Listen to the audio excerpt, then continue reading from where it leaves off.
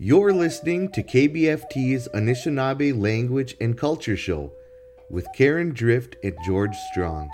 View more content at kbft.org.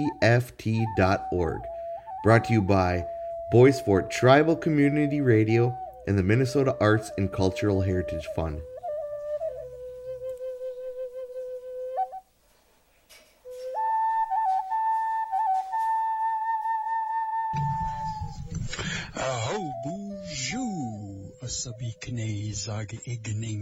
You are listening to the KBFT station right here in Nett Lake, Minnesota, broadcasting to you from the Nett Lake School campus.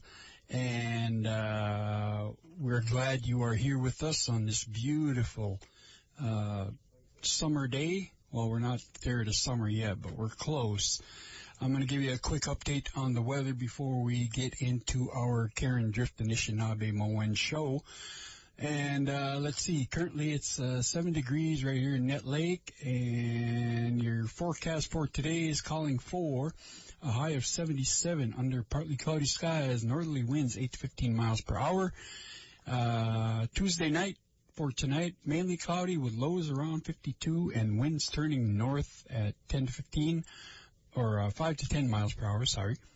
And then for tomorrow, you're looking at partly cloudy skies with a high of 74 and your winds coming out of the northeast at 5 to 10 miles per hour. So pretty steady here over the next couple days. And like I said, we're glad to have you aboard, joining us here for our culture, language, history, short stories, You name it, as far as Asabi, Kane, Zaga, Iganing, we got it.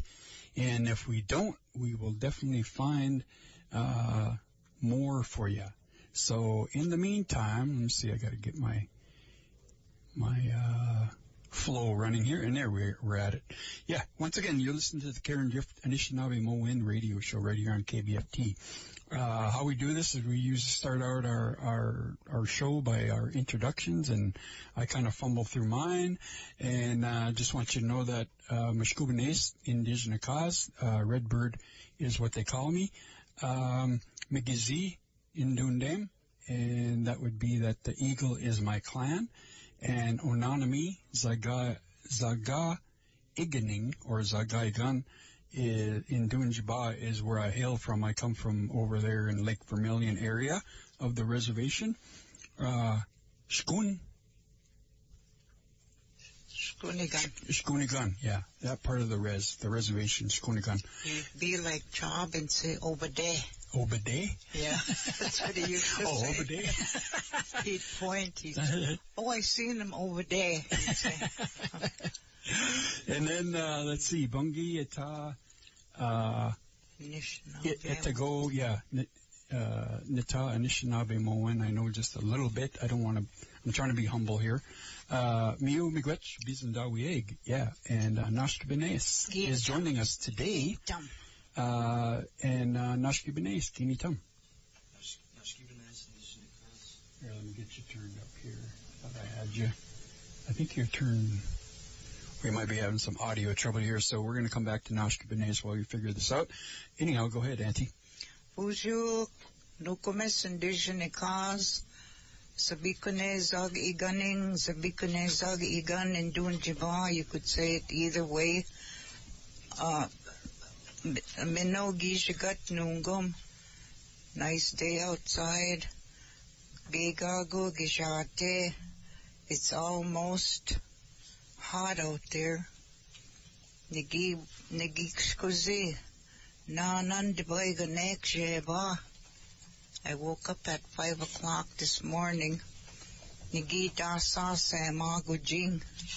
I put my tobacco out, and now that I can walk in my backyard, Nigi dasa, Nigi migwechawida manedug, Nigi kedo.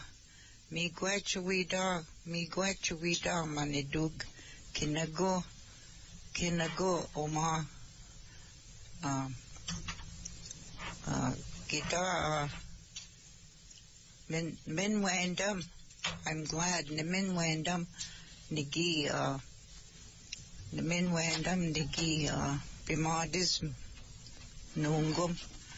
I'm glad to be alive today. Miigwech. Can I go away ga nuki yogo ma. Can I go want to go jiak mina wa Anishinaabe og Anishinaabe. Okay. Najisadun away. You dropped it. Najisadun away.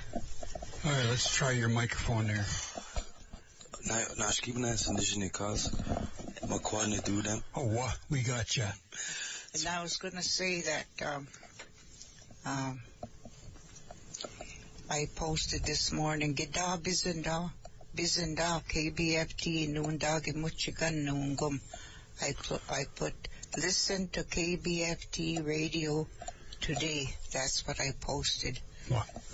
Miigwech. Yeah, miigwech. Giintam Nashkibines. Yeah, Giintam Nashkibnas Indigenous cause. Makwana do them. Zabikune Zagagan in Dunjaba.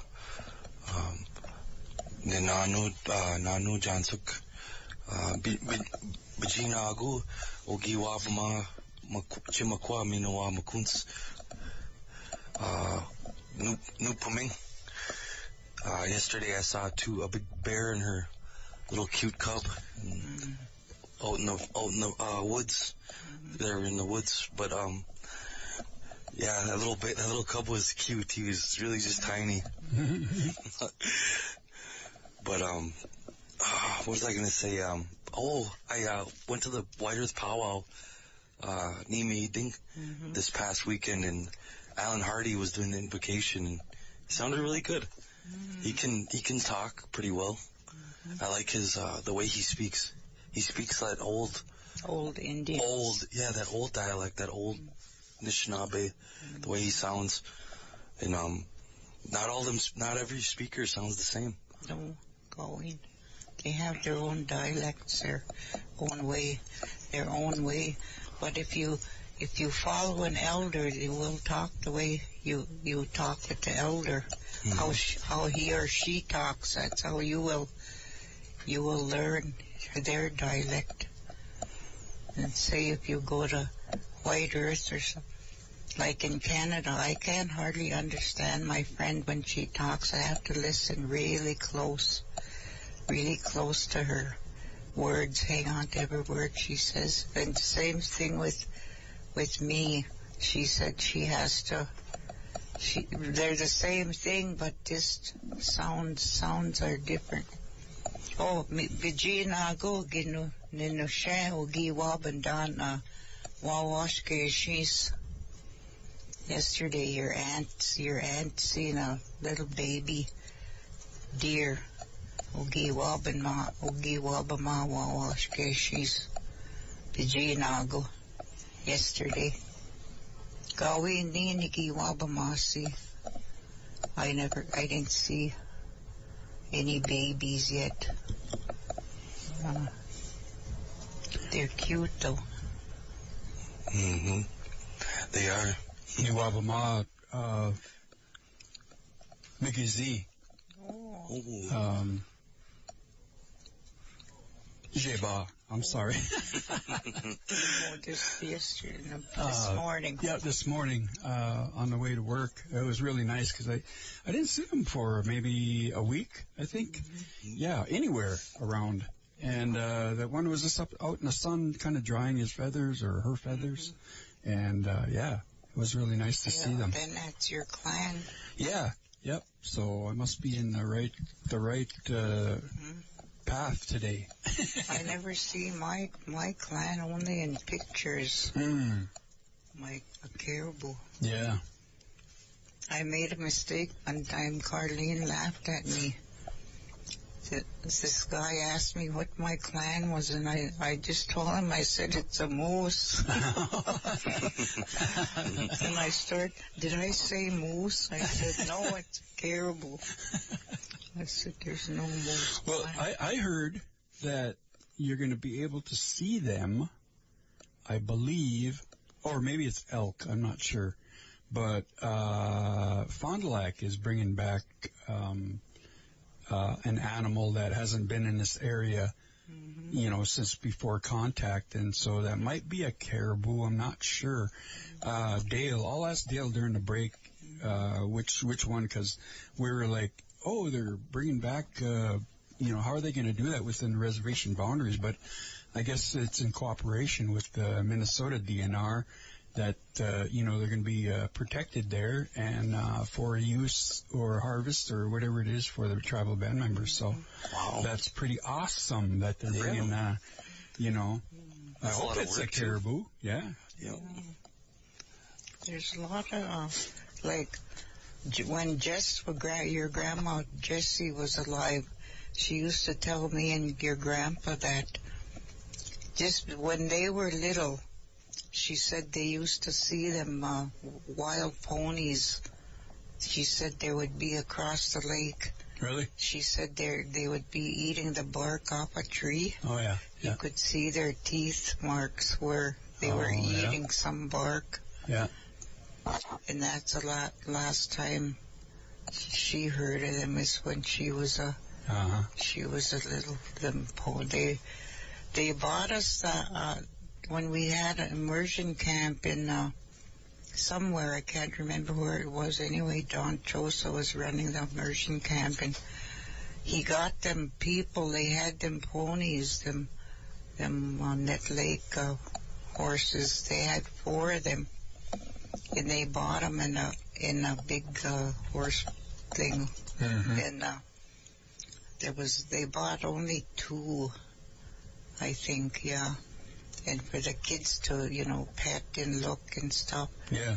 But a day before they bought the horses, Don took a little Mark, bunch of kids, about 7 kids, 7 boys and girls, to go and look at that farm where they were going to bring them horses from.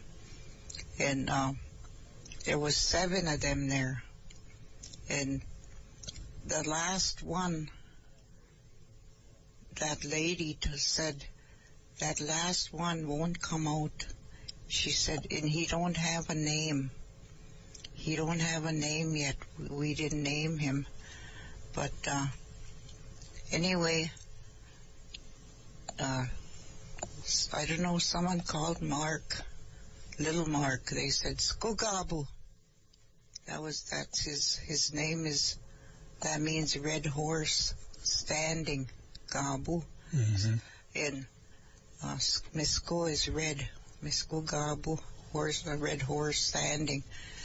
Anyway, that horse wouldn't come out for the people to look at. And when that lady heard somebody calling Mark Skogabu, and she said, "Is that your Indian name?" She said, and little Mark said, "Yeah." And she said, "Could I name him Skogabu, that horse?" And Mark said, "Yeah." Here she called into that horse, "Skogabu," she said. Here that horse came walking out of that barn. And he walked right up to where Mark was standing. They were in a fence. And that horse was a red horse, like the color almost red. So that was really strange. That's what the name he must have been waiting for. Because long time ago they said that all Indian horses had Indian names. Yep. I'm sure they did. Just like your cars nowadays, some people name their cars. Yeah. Oh, then I was going to talk about that. People give me things to talk about, just like these names. My grandma, her name was Rose Bear Grease, and her dad was John Bear Grease. And I never knew this when I was just a little kid. I suppose I didn't really ask a lot of, questions about her life until later, when I was bigger. Anyway, she had 20 to 24 dogs on a mush. And us kids had a name for every dog. My dog was Hound Dog, and Clara had a dog called Snowball. And Gillig had a dog named Schnufflips. Yeah, I remember that, yep. Yeah, and then there was another one called Warnabit. Mm-hmm. And, you know, Lizzie, all kinds of names for them. Anyway, there was two old dogs. Our grandma told them they're old. She said they're getting ready to go Maja. She said they're going to go. So one day we couldn't find that dog anywhere. We were calling for him and he wouldn't answer. And then my grandma came out. She told us in Indian, she said he went away to die. She said he left. She said they go when they know they're gonna die, when they're going into the woods. She said they're gonna go look for a resting place, and you know, and she said that's where they go and hide, and they just die there. She said they find like a bunch of bushes and like kind of hid away, and that's what she said the Indians did. She said they when your dog dies, she said don't bury him. She said just take him into the woods, far into the woods, cover him up with twigs and wrap him in a blanket maybe, and put some tobacco down and just cover him with branches and whatever, and just leave him, she said. And that's what my son does. He lost some dogs he's living in White Earth.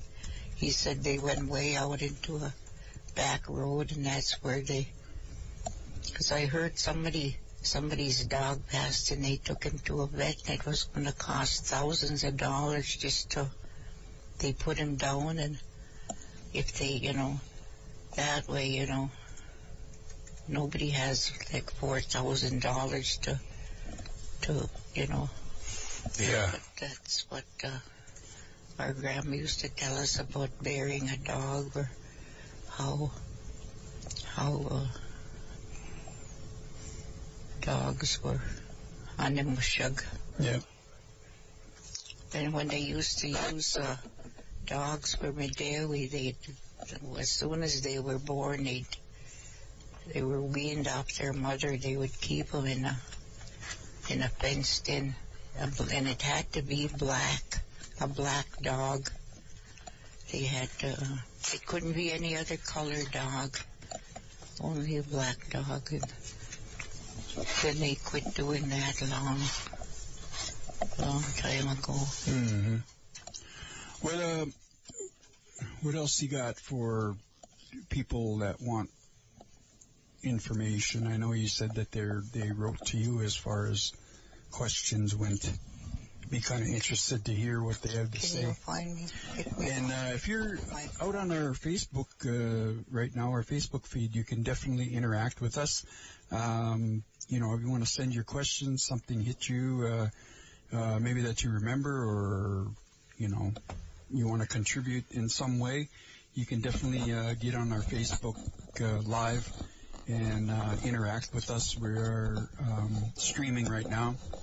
And then, if you are so inclined, you can also get a hold of us here at the studio, and you can do that by dialing 218-248-0167.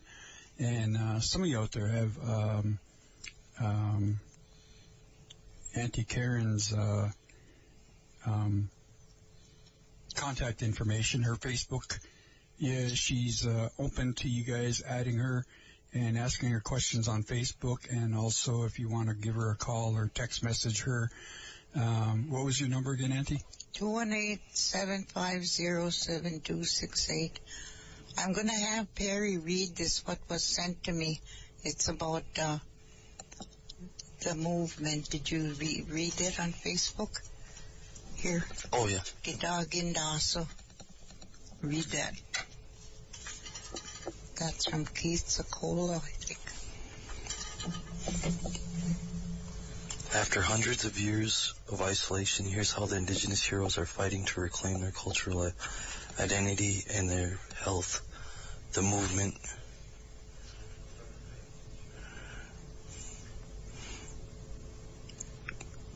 Cooking of traditional Native American food for feast on the Bois Forte Reservation in Minnesota. It's fair to say Bois Forte is secluded in the 1800s. Native American communities were isolated through a series of policies enacted by the U.S. government. Everything from commerce to food supplies were cut off.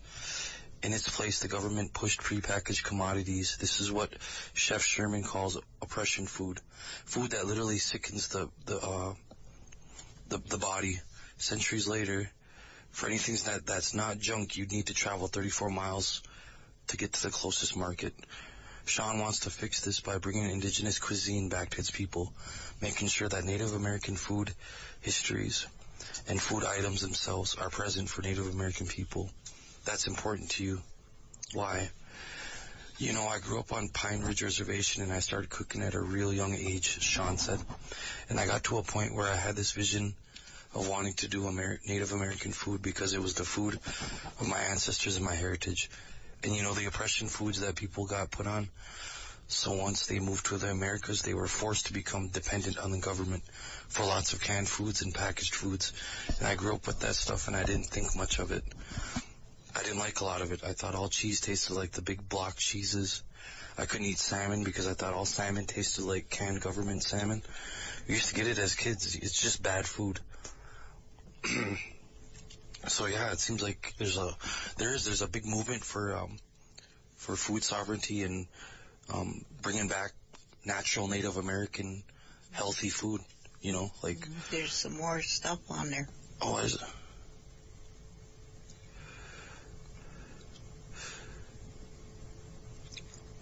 It says Sean is not alone in the mission. Rebecca Yoshino from Tribal Gardens is helping. Native Americans have the highest rate of diabetes of any racial group in the U.S. Since commoditized food, Native Americans have been plunged into a diet that can be poison depending on what you're putting into your body.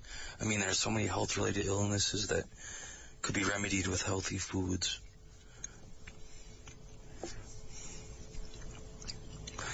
Clean foods, indigenous foods that are not just available. So it's very, very serious. What can one find on this property? The laundry list of everything here. Well, we have elderberries, juneberries, wild plums, hazelnuts, choke cherries. Some of these foods that were historically wild here. I mean, you can still find them in the wild in Minnesota, River Valley, and there are culturally significant foods as well. A lot of communities here within this country were growing crops like sunflowers, corn, squash, beans, tomatoes, sweet potatoes. I mean, all kinds of stuff. And when communities were displaced from their lands, commodity foods were brought in that were incredibly unhealthy and started making people really sick. You know, food and access to food was definitely used as a weapon to help subjugate. When you say commodity foods, processed foods, yeah, like white flour, butter, lots of highly processed foods. I mean, fry bread, that is not a traditional food. What is fry bread? Because I hear it's a staple. It is absolutely, and a lot of people do think it as a post-colonized food, yes, as more a traditional food, but it's literally white flour and water. And it's a dough that's deep fried. That tastes really good, but it is really unhealthy. Yeah, I saw an anti-fry bread movement that started 2 years ago, I believe it was.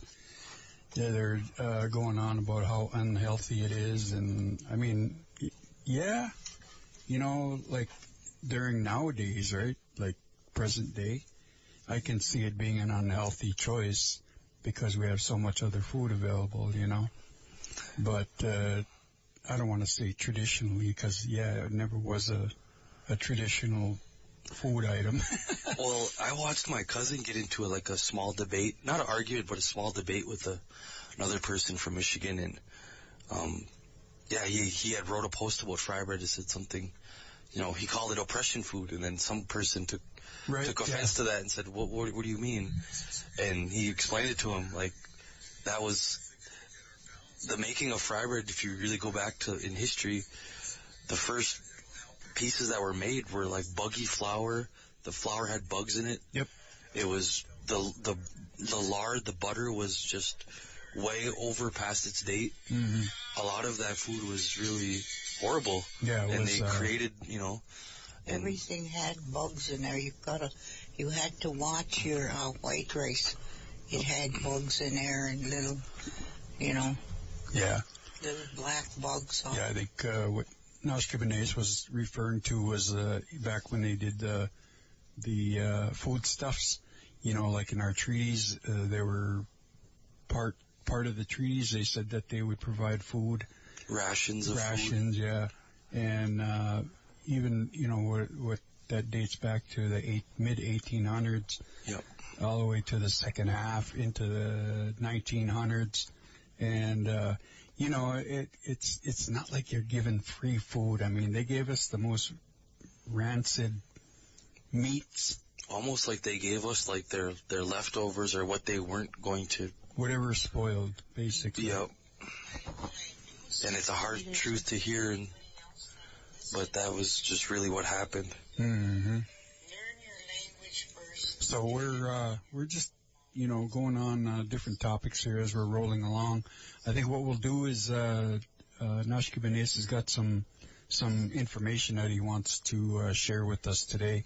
Anishinaabe works over at the Boys Fort Heritage Center and is our language and cultural coordinator, you know, for the reservation. So is there any particular topic that you needed to highlight or let listeners know about? Yeah, so what's going on now is I'm in the process, Jalen and I are in the process of, we're going to try hold a immersion camp sometime in summertime. Mm-hmm. Give us like a month or two to get ready, and I kind of want to plan on August, right before the kids go back to school. You know what, you should ask Don Joseph for information. He ran a immersion camp here like for 4 or 5 times in like what do you call someone you can ask questions to and maybe give them some gun or something. Just, you know, because we got to ask our elders who've done this before, just to get ideas. You know, you don't have to do whatever, just, you know, just plain ideas, you know. Mm-hmm. But I definitely got time. I still got 8-9 weeks to plan it. Mm-hmm. I already have the list of people that I want to come aboard and help, come up and possibly help in maybe two-day camp. Mm-hmm. And then another things too is the Ojibwe, the Anishinaabe Moin signage project that's basically done. I got my bids and my quotes, so pretty soon, like a lot of the buildings here will be labeled in the language, like bathrooms, accounting, human resources. There's words for all those places. Yeah. And I tracked them down and I found them, and so that project's done. I'm just waiting on the process to submit to pay for the project. Mm-hmm. So I'm pretty excited about that, because every other tribe has their tribal government offices, their health offices, their elder centers. They're all labeled in the language. Yeah. Most tribes like White Earth, Red Lake, Leech Lake, Fond du Lac. Mm-hmm. I think Grand Portage too even has some signage. Yeah, they do. So just looking to get us caught back up on that part, and then the more you see the language, to see it written out, maybe it helps some people, not everyone. Yeah. But, so I'm hoping to get that done too by next month or two. Then another thing we did when we had our immersion camp, we had lesson plans, what we did day by day with the kids, like get up, so got them up early to have breakfast, clean, everybody pitched in to clean up, then we had a person, 2 people cooking that went through cooking school. They knew what, and we had it was summer, so we picked berries, and we'd have like blueberry pancakes, and just nutrition, and then we had craft time. We made moccasins. That one year, him and his brother Joey actually constructed an actual wagagan, or a wigwam. That was pretty cool. I remember that. Yeah, we had help in there. You were helpful in there making them. Everybody, all the kids had a hand in making that big long waganagon. Mm-hmm. I remember Sharissa and Haley, they were making that, and Margie. I remember seeing over in Tower, right over there. Remember where Marvin Ott used to live, right there by the softball field that's there now? Mm-hmm.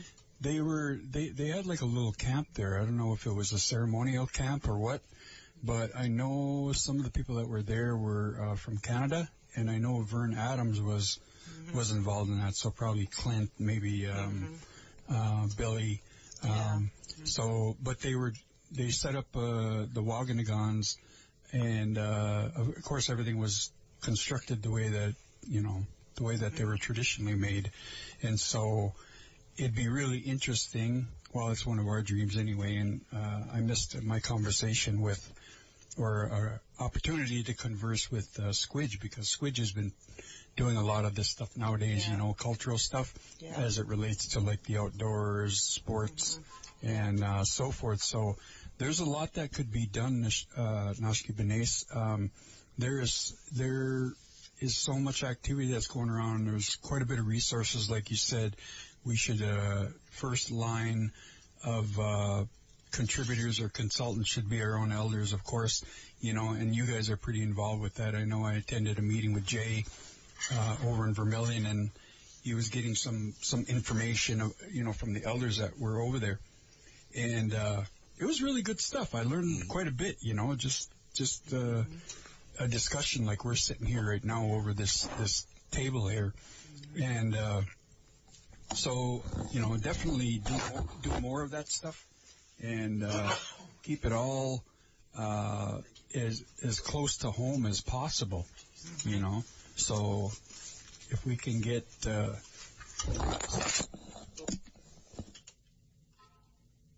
it makes a real loud noise. But anyhow, so if we can do that, and we'll definitely help you plan. I mean, Chaz used to put together weekends like that too. So he had whether it was winter, summer, fall, springtime. So we can do that, and then come up with some themes that you want to cover, and we can certainly be a partner, so we could bring in certain people if we want some speakers to come in, or one person I'm thinking about is our friend from Lac de Flambeau, in the one that helped us build the canoe. Yeah, so we could definitely bring him back over. His Wayne, I think his name. Valerie, yeah. And so we'll try to get a hold of him. I know he's really busy now. He's got these big projects that he's working on. And one of the things that he wanted to do was to build a Waganigan settlement camp.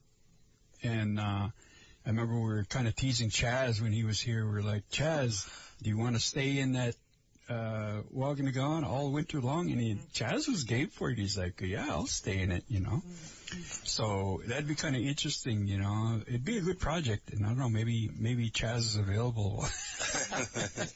That's good. You are all getting together, and like I'm glad Perry's working up here just to exchange things, and and then Squidge is up here, Yep. working with you, just exchanging things, and there should be more people up here that are interested in just coordinating, culture, yeah. working together, and giving each other ideas, and Yep. And resources, because I really appreciate Peyton and what she does too, Yeah. because she brings in a lot of people that I kind of know, but I've never worked with them. And so it's great to have that kind of knowledge being brought in, like they went on a plant walk, I think it was a week and a half ago. And I'd like to do the same thing, because you're not able to walk right through, the forest floor at this point. Yeah, so it's good that we have some younger people that are stepping up, and definitely something that we want to do. I think I never have time. I got to get down to Virginia for an eye appointment today, and I've been trying to get out to West Boundary to show these new guys here, Orlando and Dale, some of the things that they'll see out on the West Boundary area, and mainly moose, At least I've always known that area to a good place to find moose out that way. So, and I've been trying to get out down Farmer John's and even fish to try and go fishing. And I know Frankie Villebrin invited me out. Dale has invited me out for some big giant crappies and panfish. So I definitely want to get up to that lake that he was talking about. But where you showed us the strawberries heading towards Farmer John's there? Yeah. That is a real beautiful area, and I just want to go back there and be there. That's where that heart medicine is too, Farmer John's Road. Yep. Right alongside the road. So I wouldn't have no problem getting there. Because every year I get there when I pick medicine with Carlene and Dawn. But there's, I know we'll have to get you a motorized chair and four-wheel drive it, get you back there. Yeah. There was something else. Oh, Carlene posted some stuffs there at Turtle Island. Madeline, what is that? Madeline Island? Yeah, she posted some really interesting stuff on there. That she said that was named after a lady, Madeline, or Madeline or whatever. Yeah. But it's on Facebook this morning, and there's pictures on there, and there's a bunch of, I guess there's hardly any Indians there. They had an Indian tour guide that took them all over, and she said he just likes to joke and Indian and all that, and she said he's really a nice man, and but it's on Facebook here, and it tells a lot. There's even they have a bunch of writings in Anishinaabe about this lake. It said, Gigo Bugizukan, don't swim here. You can't swim. And if I could find it, I read that. I know they had a story on the news about some of the shoreline, like even down Superior. They said that it's I don't know if it's bacteria or algae or whatever it was, but it's probably a similar thing like that, because the whole coastline of the Great Lakes is impacted by that. Certain sites, not every site, but at times they'll close down certain sections, where people like to swim. Yeah. Yep. But that whole sign is in the lane, or in it, that's the same language we have here. I don't know how they speak it, but I could tell, I read the whole thing, what it said, and that's what it said there. Was it like a big, post? A big post like okay. that. All right. And that's what I was, then I got to thinking about, after I seen that post, that's what they should do around here, like historical landmarks, like Big Point. Yep. Would be, this is where the people first landed when they come to found those Subicunesaligan. In like the island, they could have story about the island. Yep. Strongville was the last people to really do the way the Indians did years ago. Mm-hmm. That's how they lived. Yep. And, like in a... But that would be kind of a great museum or history, not history, what was it? Heritage Center project. And we would definitely help out too. Getting into something like that, the funding to do some of these placards, the plaques, so they'd just be sitting there and you'd have a map of, like, let's say the whole lake, and you just kind of put place names on there and then in the language, and then wherever it is. Remember I was telling you about that app I wanted to do with the phone? Yeah, sort of like that. But kind of like... but more physical, you know what I mean, where you actually read something on there, and it's more like a touristy kind of a thing, You could even put, like, codes on those plaques, too, like if you have your phone. Oh, yeah. That can just read that QR code or that code, and it'll just pop up, like, the backstory or the history. That'd be really good. It. Like, Girls Landing now, they call it Girls Landing. But before they called it Girls Landing, they used to call it Porter's Landing. Porter's Landing? Mm-hmm. And then all the way around up toward Gishik's Landing, then they'd had Wemptigushi's Landing. I don't know if anybody, like the game wardens or the duck hunters, now, if they ever went down there to look, they still have a foundation out there at Wemptigushi's Landing. It's almost close to the mouth of Lost River. And that's where white guys snuck in and built a house there, and they snuck in and went duck hunting when there was a lot of G-sheep out there. Probably went night racing out there too. They probably did, until they found out. They must, I suppose nobody even thought to look out. It was kind of way back from the shore, but we went out there as kids when we were kids, and we used to go all over around the lake shores. Me and your dad and Sarah and all of us, Roger, Norm, Lou, Squeak, Kenny, Gail. We used to all go walking around the shores, and that's when we come across Wemptigushi's Landing. Mm-hmm. Wemptigushi is a white man. Yeah. White man's landing, that's what they call it. So is that right around where they call it now, Spencer's Point? Yeah, probably right close by the mouth of the Lost River. And what's the background? I've heard stories like that before as a kid. People night racing, and then you told me as a child that you're not supposed to race at night because that's when the spirits are racing at night. And I was taught this through, I believe it was my mom that told me about why they do them ceremonies. Remember, like some of the Maday ceremonies are done through the night, or early in the morning. Yeah. And the reason for that, like you said, the nighttime is a special time, when there's certain things that are right to do, like early in the morning, just before the sun comes up and you can kind of see the stars. That's the most powerful time for the spirits.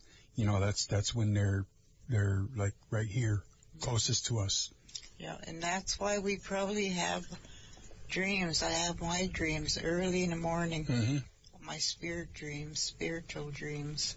You ever hear an explanation about Naba and how it kind of, I guess in a spiritual way, the word for sleep I'm talking about, what are the variations? Naba, well, there's Naboski. No. Yeah. Old Naboski sitting out there. But, like, if you're telling somebody to go to bed. Well, I used to say, Daganiban, please sleep. Yeah. Okay. Nee, you sleep, or I sleep. Can you say Wewe Ni Naban too? Just Neba is sleep. Mm-hmm. But I don't know why I put Ne on there. Oh, okay. That means I sleep. Yeah. Giniban, yeah, you sleep.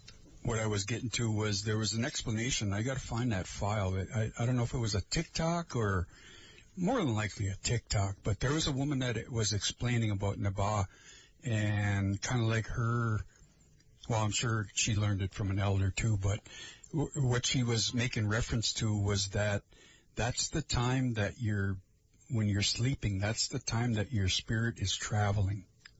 And so it travels all around and it, how did she say that? That your spirit is free, kind of from your body, and that you're able to go to these different places. Yeah. Now that I think about it, Neba, Jalen's name is Ba Be Mashian, and he explained to me, he said the Ba Be is like describing something like going around. Yep. That's the etymology behind the breakdown of Ba. Mm-hmm. That's like, wow. Like Squeaks, his name is thanks for that, Ms. Cobanese. Mm-hmm. Squeak's name is Jibabines, and that means a bird that's flying around. Jibab. Yeah. So that must be going around. Yeah. Yep. Jibab, and then you see Bines. Mm-hmm. When you're talking about that, when you're sleeping, you have like this was a story from Uncle Albert Strong when he was wounded in a foxhole in Germany or wherever he was, and he said he kept going around. He was flying around and he must have been almost going to die or something, and he said he was flying around a lake. And he said when he was flying around the lake, he seen somebody sitting on a big lily pad. And it was a man, half frog and half human. The top was human and the bottom was frog. And he said he's just seen that, so he said he thought he'd go around again and see who it was. Here he went way down there to see who that man was, and he said it was no man named Bill the Prairie. That was older. He was an older man but he was still alive up in that lake here, and so that's what. While he was almost dying, he was going around. His soul was going all over the place, Mm-hmm. And that's what they say. The minute you die, your soul leaves your body, and that's why you get messages. Like that night, Biddy guy died, and me and Lester were getting ready for bed, and it was just calm, no wind, nothing. And our bedroom door opened, just slammed, just right against the other side of the wall. Mm. And just me and him lived there then. All our kids were growing up. But then that's what he said. That was my nephew. He said coming to see us. Mm-hmm. We couldn't see him, but he probably could see us. Yep. Well, people wonder why we, when a member of our community passes, why we cancel events, we postpone them or reschedule them. It's for not just out of respect for the family, but that traditional belief that that person's spirit or soul is traveling around and visiting their loved ones, their friends. So to cancel an event, to not take away from that, you know, that's the part that I remember you explaining that when I was younger. Yeah. Why? And I like that they do that. And, going into the future, because I'm starting to notice now, I guess it's being as old as I'm getting, Yeah. that you kind of notice, things that we were taught kind of get lost as to why we did things the way that we did or that were done before.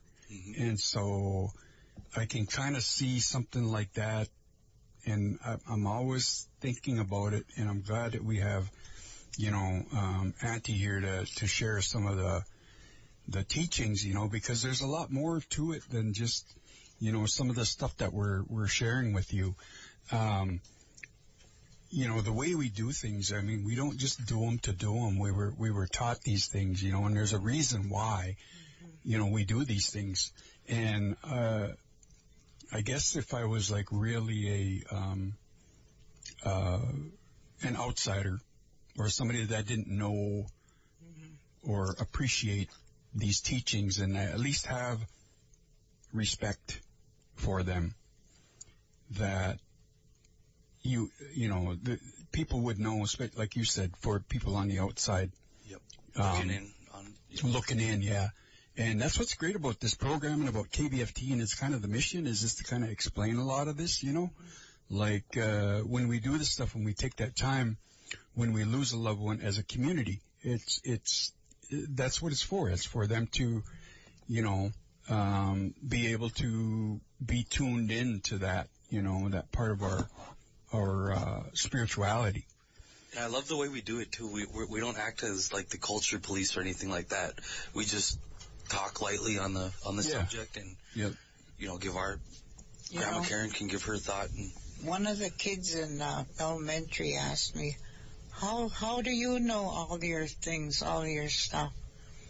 And I said, well, I was taught by my family. I said, my grandma, my grandpa, my aunts, my uncles, and they were taught by their grandma, grandpa, their uncles, aunts. I said, it went back on and on. I said, and that's how I learned all these stuff, just by listening to what my grandma knew from long ago. I said, and she'd tell us things, what not to do, we couldn't steal, or told us not to fight and all that, and, not, just to be respectful to our elders, and, just everything. She told us a lot of values, and our grandpa too, Grandpa George, he used to correct the boys and us girls, and, if he seen us doing something,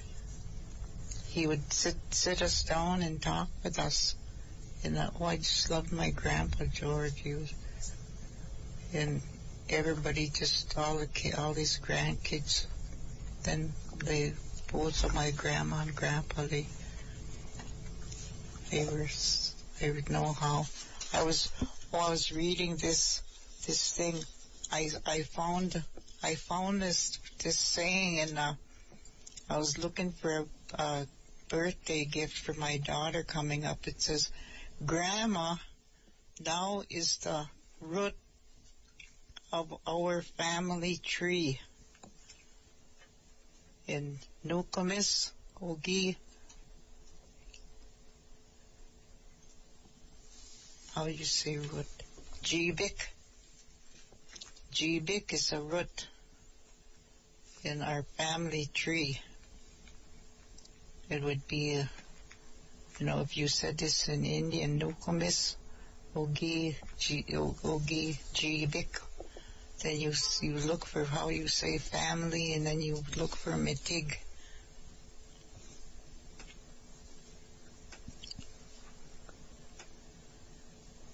Is there a word for... I can't remember the word for family. I know Jibik is a root, some kind of a medicine root, or yeah. How do you say bear root? Is that? Makwa. I think that's makwa jibik. Because then I heard seen somebody said the word for makwa mede is bear grease. Yeah. Bear. Which that has a lot of healing factors too for some people, right? Yeah, it does. You know, my cousin was even telling me if you're going bald, put bear grease on your hair and where you're going bald, and you'll grow hair. So, Yeah, I hear somebody around the village here that's doing that. You know, and I can see they're not that old. They're probably in their early 40s, but they're probably noticing some of the thinning and that, you know. And I know I've noticed myself doing that too. But I know my grandpa, my JS was well, even my Louis was, you know, kind of balding a little bit, right? Yeah. So, but I know that gene is carried by a woman, or the females, you know, the thing for genetic baldness or whatever it is. So, but yeah, root. I didn't know that. I didn't know it was ojibik. I had no clue. Yeah. So miigwech. it's a root. And what was the other one? Family? Yeah, I can't remember how you say family. Then you just add metig, a tree, a family tree. Yeah. I suppose it's like relatives, maybe. Dinaway maganak Yeah. metig. Yeah, that would be all, because all your relatives are your whole family. Yep. Dinaway maganak metig. Mm-hmm. Nukumiso jibik, she's a root of. Grandma now is the root of our family tree. And I asked that lady, she had dream catchers made in this, and she only had one, and she said she was going to order some more. So I was going to get one for all my granddaughters. Well, my daughter-in-laws and my daughter. The ones that are grandmas, well, Farrah's a grandma too, but... Visit kbft.org for Section 2 or your local podcast directory.